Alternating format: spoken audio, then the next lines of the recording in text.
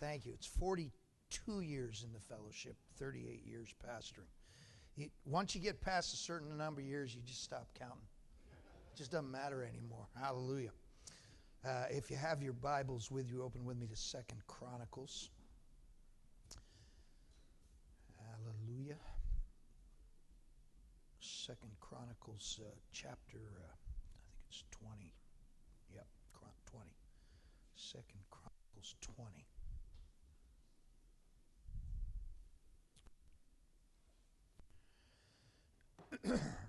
I pastored in El Paso, Texas, for one of my tours of duty,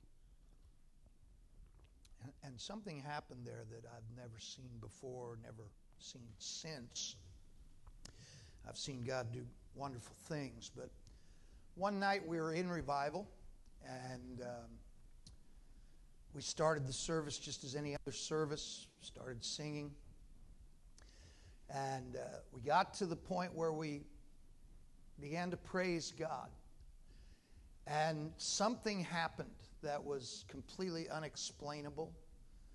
The praise just took off. And it had a life of its own. And we just simply kept praising. And it was like waves of praise that just swept through the congregation. There was nobody on the platform trying to hype it. In fact, they didn't know what to do. What are we supposed to do with the service? It just let it roll. And so it just kept going and going and going. After what I thought was about 20 minutes, I looked at my watch. It had been 45 minutes of just praise. And it wasn't slowing down.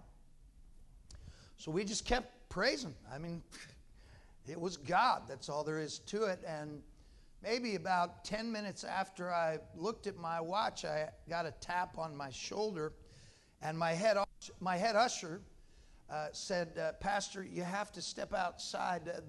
There's fire trucks outside, and they want to talk to you." And so I went out the front door, and they were with their lights flashing, and they're all suited up, ready to fight a fire. And they said, "We had 3 phone calls that this building was on fire. Flames were seen on the roof of the building."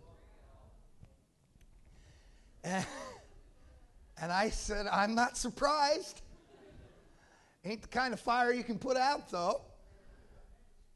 But it was a sovereign release of kingdom praise. And as I said, it wasn't something that we engineered or had planned on. And we never tried to duplicate it. But it set something on fire in my heart, and I'm sure in everyone else's heart, regarding praise. And praise has always been a real major part of my ministry, my life, my church. And so I want to preach on praise and give you a perspective, and hopefully it'll ratchet up your praise a bit. And that's something I think we need to address in all of our lives. So I'm going to read 2 Chronicles 20. And listen, there's a bunch of Hebrew names and stuff in here, and I try to be accurate, but the more I try, the worse it gets.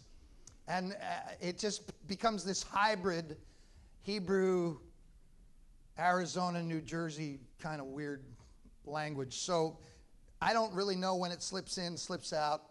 Forgive me as I butcher the Hebrew names that are in here.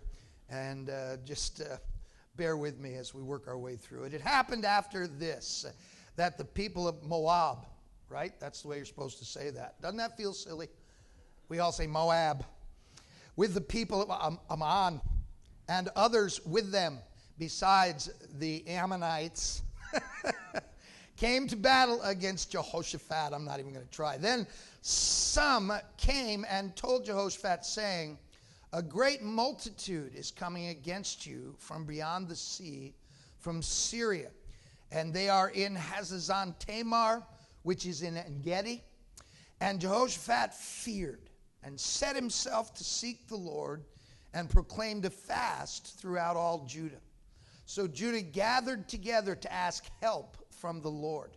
And from all the cities of Judah they came to seek the Lord. Then Jehoshaphat stood in the assembly of Judah and Jerusalem, in the house of the Lord, before the new court. And he said, O Lord God of our fathers, are you not God in heaven? And do you not rule over all the kingdoms of the nations? And in your hand is there not power and might, so that no one is able to withstand you? Are you not our God, who drove out the inhabitants of this land before your people Israel, and gave it to the descendants of Abraham, your friend forever? And they dwell in it, and have built you a sanctuary in it for your name, saying, if disaster comes upon us, sword, judgment, pestilence, or famine, we will stand before this temple and in your presence, for your name is in this temple, and cry out to you in our affliction, and you will hear and save. And now here are the people of Ammon and Moab and Mount Seir, whom you would not let Israel invade when they came out of the land of Egypt. But they turned from them and did not destroy them. Here they are, rewarding us by coming to throw us out of your possession, which you have given us to inherit. O our God, will you not judge them? For we have no power against this great multitude that is coming against us, nor do we know what to do, but our eyes are upon you. Now all Judah, with their little ones, their wives, and their children, stood before the Lord. Then the Spirit of the Lord came upon Jahaziel, the son of Zechariah, the son of Benaiah, the son of Jael, the son of Mattaniah, a Levite of the sons of Asaph, in the midst of the assembly. And he said, listen, all you of Judah, and you inhabitants of Jerusalem, and you, King Jehoshaphat. Thus says the Lord to you, do not be afraid, nor dismayed, because of this great multitude, for the battle is not yours, but God's. Tomorrow go down against them. They will surely come up by the ascent of Ziz, and you will find them at the end of the brook before the wilderness of Jeriel. You will not need to fight in this battle. Position yourselves, stand still, and see the salvation of the Lord who is with you, O Judah and Jerusalem. Do not fear or be dismayed. Tomorrow go out against them, for the Lord is with you. And Jehoshaphat bowed his head with his face to the ground. And all Judah and the inhabitants of Jerusalem bowed before the Lord, worshiping the Lord. Then the Levites of the children of the Kohathites and of the children of the Korahites stood up to praise the Lord God of Israel with voices loud and high. So they rose early in the morning and went out into the wilderness of Tekoa. And as they went out, Jehoshaphat stood and said, hear me, O Judah, and you inhabitants of Jerusalem. Believe in the Lord your God, and you shall be established.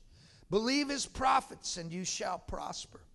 And when he had consulted with the people, he appointed those who should sing to the Lord, and who should praise the beauty of his holiness, as they went out before the army, and were saying, praise the Lord, for his mercy endures forever. Now when they began to sing and praise, the Lord set ambushes against the people of Ammon, Moab, and Mount Seir, who had come against Judah. And they were defeated, for the people of Ammon and Moab stood up against the inhabitants of Mount Seir to utterly kill and destroy them. And when they had made an end of the inhabitants of Seir, they helped to destroy one another. So when Judah came to a place overlooking the wilderness, they looked down, they looked toward the multitude, and there were the dead bodies fallen on the earth. No one had escaped. When Jehoshaphat and his people came to take away their spoil, they found among them an abundance of valuables on the dead bodies and precious jewelry, which they stripped off for themselves, more than they could carry away. And they were 3 days gathering the spoil, because there was so much. And on the 4th day they assembled in the valley of Berachah, for there they blessed the Lord. Therefore the name of the place was called the valley of Berachah until this day. Let's pray. Father, I thank you for your word. I pray for revelation, and I pray, God, that you will embed this word in the hearts and in the minds of your people. We will be a people that gather together to glorify you every time we assemble. And we will lift our voices to you, and we will worship you, and we will establish your kingdom every time we gather. You have dominion in this place. Cast down the enemy, exalt your name. I pray if there's anyone here that's not saved, you will salvage them. You will deliver the legal prey. You will bring your grace to bear in their lives. I pray all of this in Jesus' name. And everyone said, amen. Now, in our story, there's a great army that's come up to battle against Jehoshaphat and the people of Judah.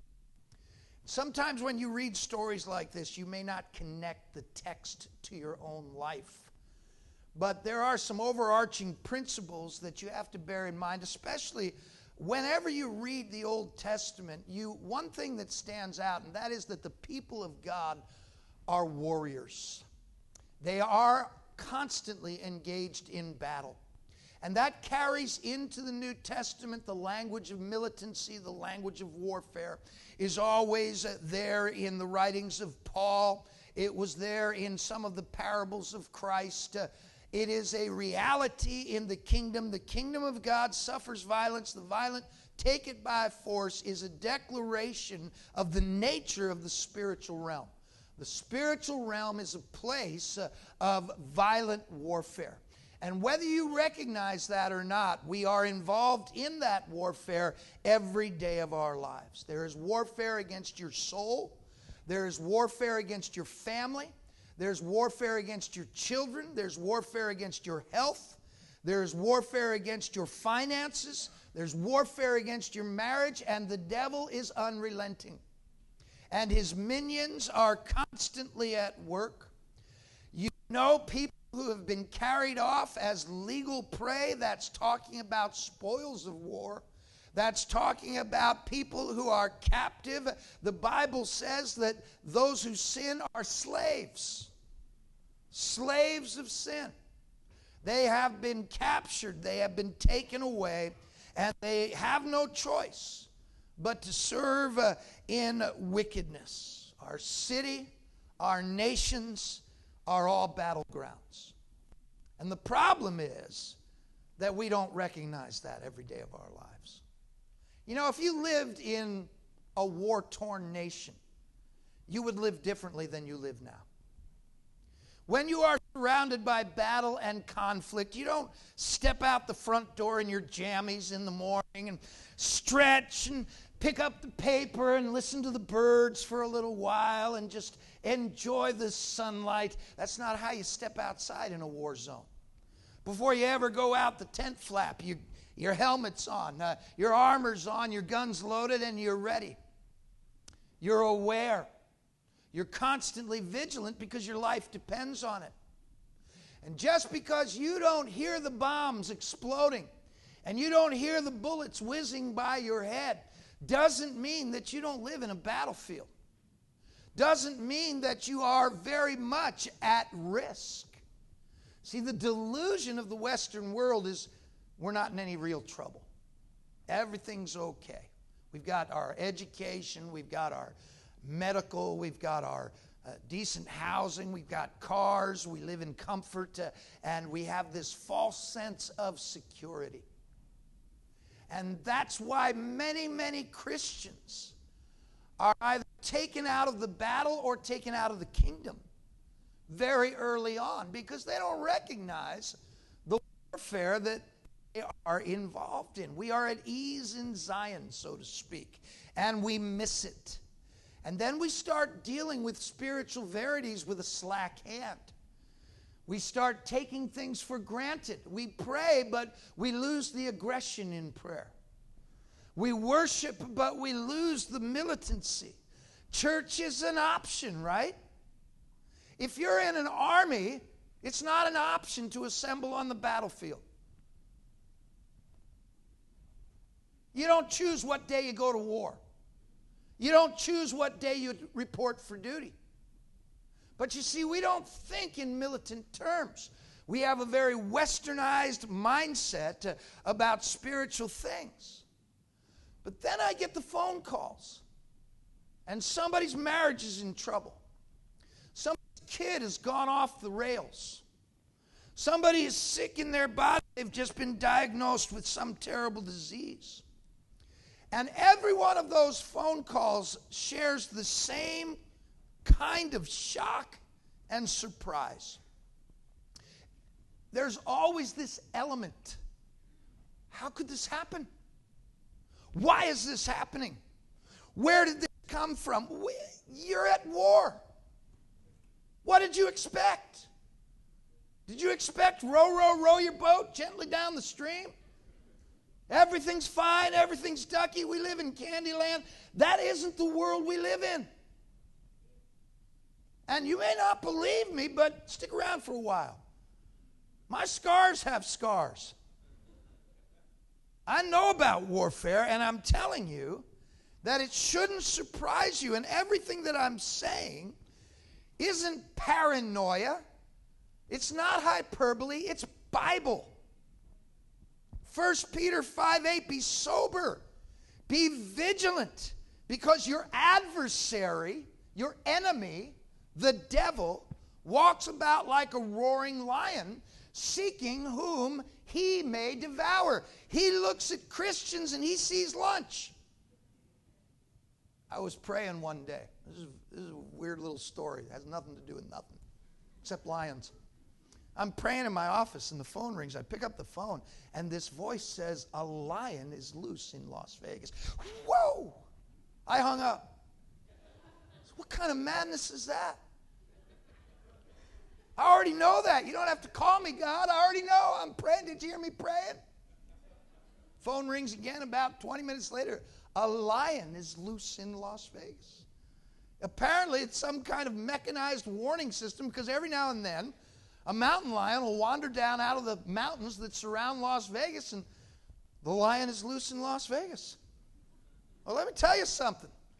The lion is always loose in Las Vegas. And the lion is loose in Hurstville, and Parramatta, and Australia. You guys got bad animals down here. But the worst animal you got is a lion, and he's looking at you and he's thinking, I'm going to find a way to destroy a life. Because that's what he's after. To steal, kill, and to destroy. And you got to recognize this. Don't wander around with blinders on. Bible says in Ephesians 6:11, put on the whole armor of God, that you may be able to stand against the wiles of the devil. This isn't imaginary. The devil is not a symbol. He is a real malevolent being who wants to destroy your life. Paul speaks in Corinthians of the weapons of our warfare, not being carnal, but mighty through God, making it very clear that we are in warfare. Peter writes, beloved, do not think it strange concerning the fiery trial, which is to try you as though some strange thing happened to you. Because if you understand the playing field, if you understand the reality of the spiritual arena, then you would understand that fiery trials are part of war. And when you got saved, you stepped into warfare. And armed with that knowledge, you would think it would affect the way you behave, the way you live, where you go. There's some places you just shouldn't go. The things you do. You say, well, I'm okay. I'm in Christ. Yeah, I know you're in Christ, but you are on a battlefield. And you have to be aware of that. And it's a good thing to think in militant terms, especially when you think about the church. The church is the assembly, the gathering. It is the troops coming together to do battle. The church of Jesus Christ is fighting for dominion dominion. There's a great parallel to this in 1 Chronicles 12. It talks about when they were coming to make David king in Hebron. If you are acquainted with the history and the story, you know there was, as there always was, whenever there was a change of king, a change of ruler, there was always contest. There was always subterfuge. There was always people trying to usurp and people trying to take over. And it was always a very precarious time. And so the Bible says this in 1 Chronicles 12:38, all these men of war, that could keep rank, came with a perfect heart to Hebron to make David king over all Israel. So these men knew, and they came armed and they came ready because they were declaring David was going to be the king of Israel. Every time we gather, we declare to a hostile world, Christ is king. Jesus Christ is our king, and we serve him and him alone. Well, there are a lot of people and spiritual beings that will contest that.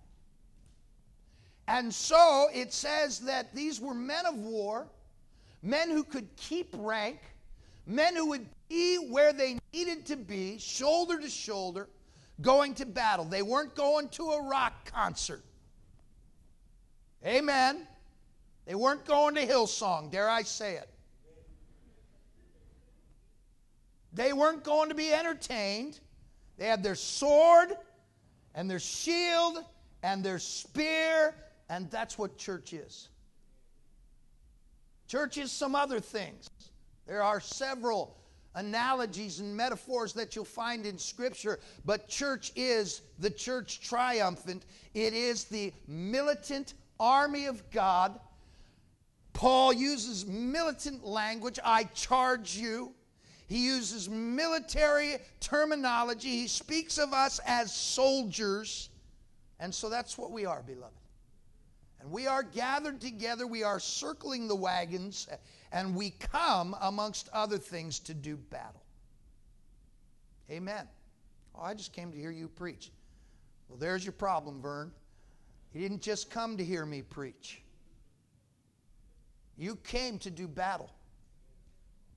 And let me explain it to you. Let me give you the kingdom strategy for coming to do battle, because there are some very clear spiritual parallels, and this story is a perfect analogy for the way we conduct our services in our fellowship. The first thing that happens is, upon realizing that the enemy is coming and there's a battle to be joined, the first thing they do is they gather and they pray. That's what we do.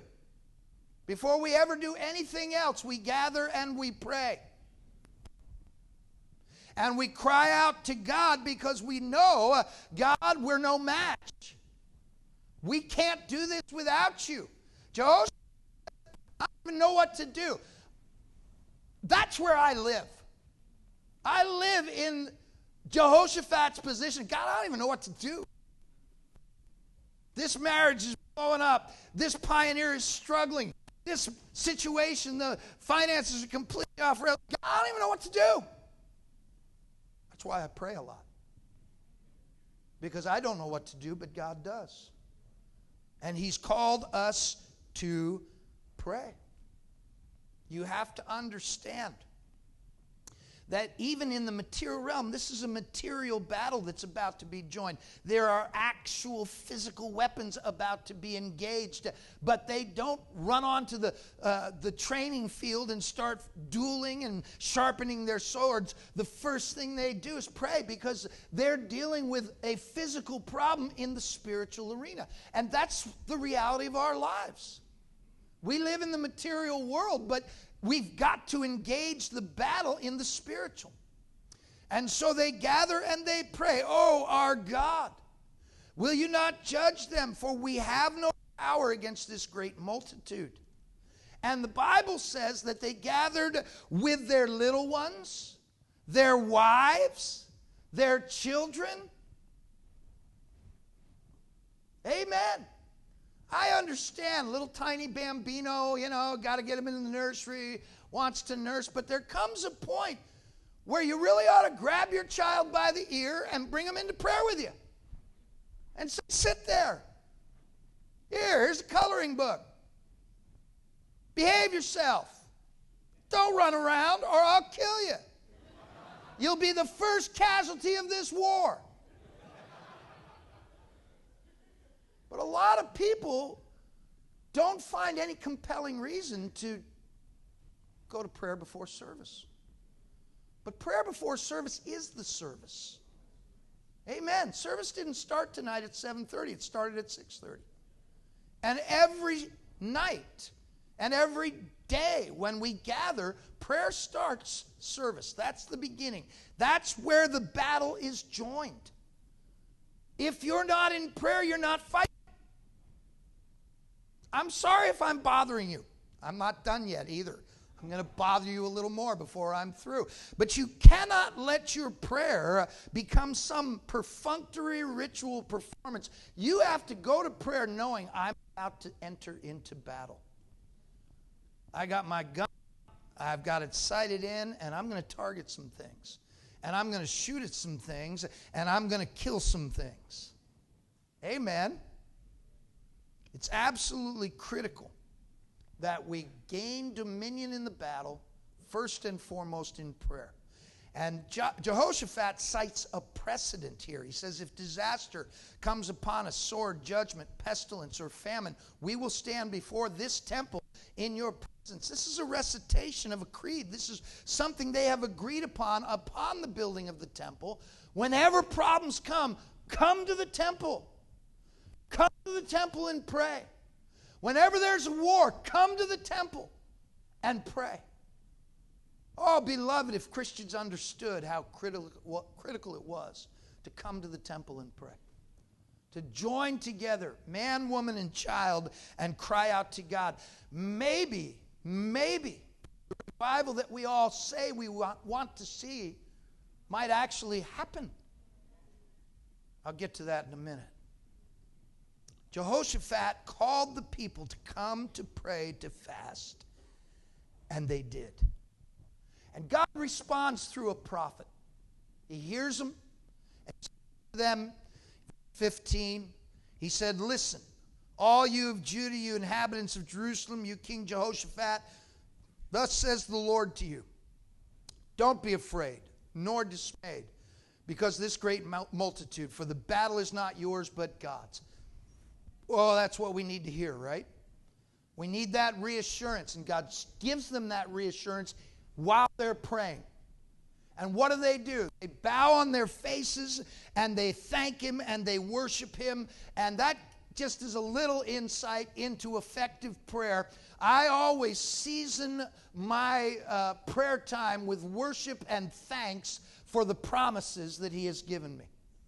He has said some things to us. Your pastor at the beginning of the service mentioned before we prayed, you ask believing. He was citing a scriptural promise there. I am thankful for those promises. I am thankful that God says I can pray for resource. I can pray for my family. I can pray anything according to the will of God, and I can see it come to pass. And so in your prayer, Jesus Himself said, when you pray, pray this way. Our Father, who art in heaven, hallowed be thy name. Start it off with praise. Build your prayer on the praise and the gratitude for the promises God has given you. Here God speaks to them, gives them the promise of victory. Yes, God. Thank you, God. So something's already churning in them. There's a spirit that has gripped them. That's what can happen if you'll come and you'll pray. You'll come into the service and it'll be different. And when you come in, the whole thing will feel different and your experience will be different because you've already started to move into victory. So the next thing that happens is they march into war. And they march into war in a very peculiar way. If you're going to go to war, the front line is going to be your biggest baddest, nastiest, meanest, brawlingest Samoans in the church. This is your front line right here. Okay? And they all do that thing. I've watched it, you know. That's the way you're going to fight, right? That's the way you're going to fight. And you're going to have the guys with the biggest spears. You're going to have the guys with the biggest shields. The guys who weigh the most are going to be on the front line. That's the way you're going to go to battle. God says, no. Put the hippies at the front line.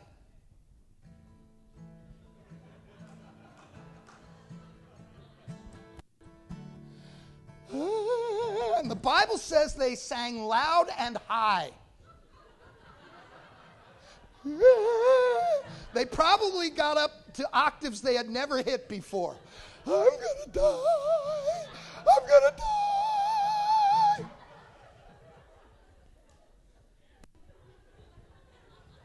What a weird way to go to battle. But I want to tell you something. God knew what he was doing. He set the praise and the songs before anything else. So what do we do? What do our services do? We go, we storm heaven. We're in battle. We come out of there, and what do? We come in here, and we praise, and we sing. Okay? When you do that, you need to do that in a militant way. You need to let it rip. Amen. You need to put fear into the heart of the enemy. The Bible says demons tremble. They aren't as bad as we think they are. And if we would put on our helmets and we would come in with praise and thanksgiving and we would push, we would see victory. Our praise, just like our prayer, shouldn't be a ritual. It shouldn't be something that you are half engaged in. If you were on a battlefield and there were bullets flying, would you be half engaged? Right?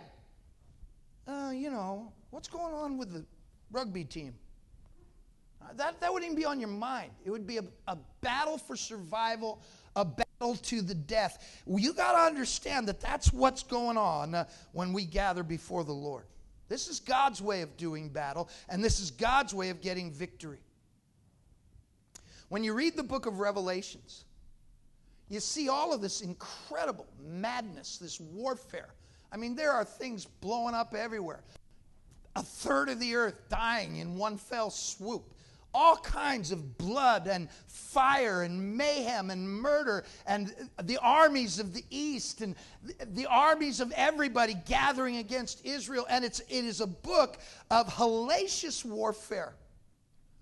But in between the descriptions of all of this madness, there are constantly chapters of praise and singing. Praise and singing is the soundtrack of the book of Revelations. Chapter 4, chapter 5, chapter 7, chapter 11, chapter 14, 15, 19.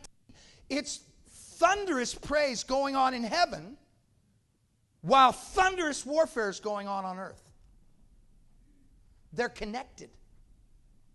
The praise is having a bearing on the victory. Remember Moses? And how they were fighting against the Amalekites, and Moses was up on the mountain with his hands raised. And as long as his hands were raised, victory. And whenever his hands went down and the praise stopped, defeat. There is a direct connection. And according to Revelation, the soundtrack of spiritual warfare is praise. Do you know how important a soundtrack is? Think about a movie without a soundtrack. Think about a horror movie without a soundtrack, right? You got a guy walking down a hall. There's doors on every side, and there's a door at the end. He's walking down the hall. But there's no soundtrack, right? He's just walking down the hall. You're thinking, what's wrong with this guy? But add the soundtrack. Dun, dun, dun, dun.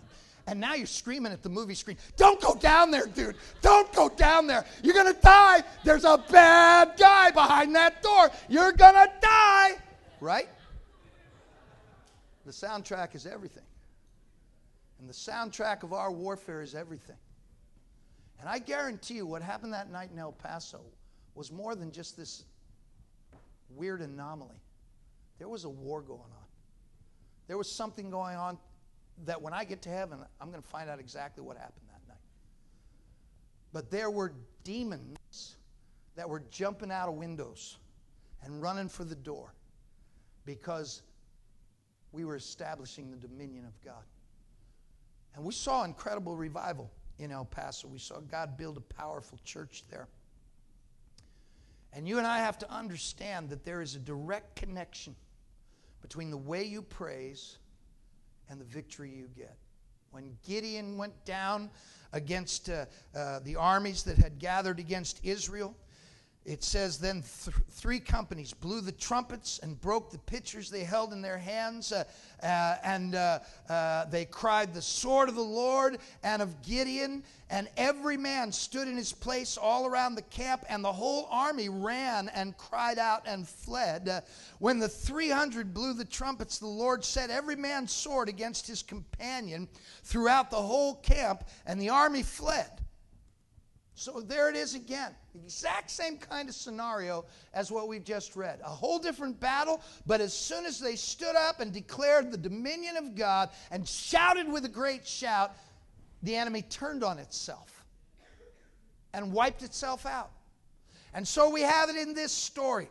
And they began to sing and they began to praise, and the Midianites and the children of Moab and the children of Ammon turned on the children of Mount Seir, wiped them out, and then they turned on each other, and at the end of it all, everybody's dead, and Israel didn't have to swing a sword.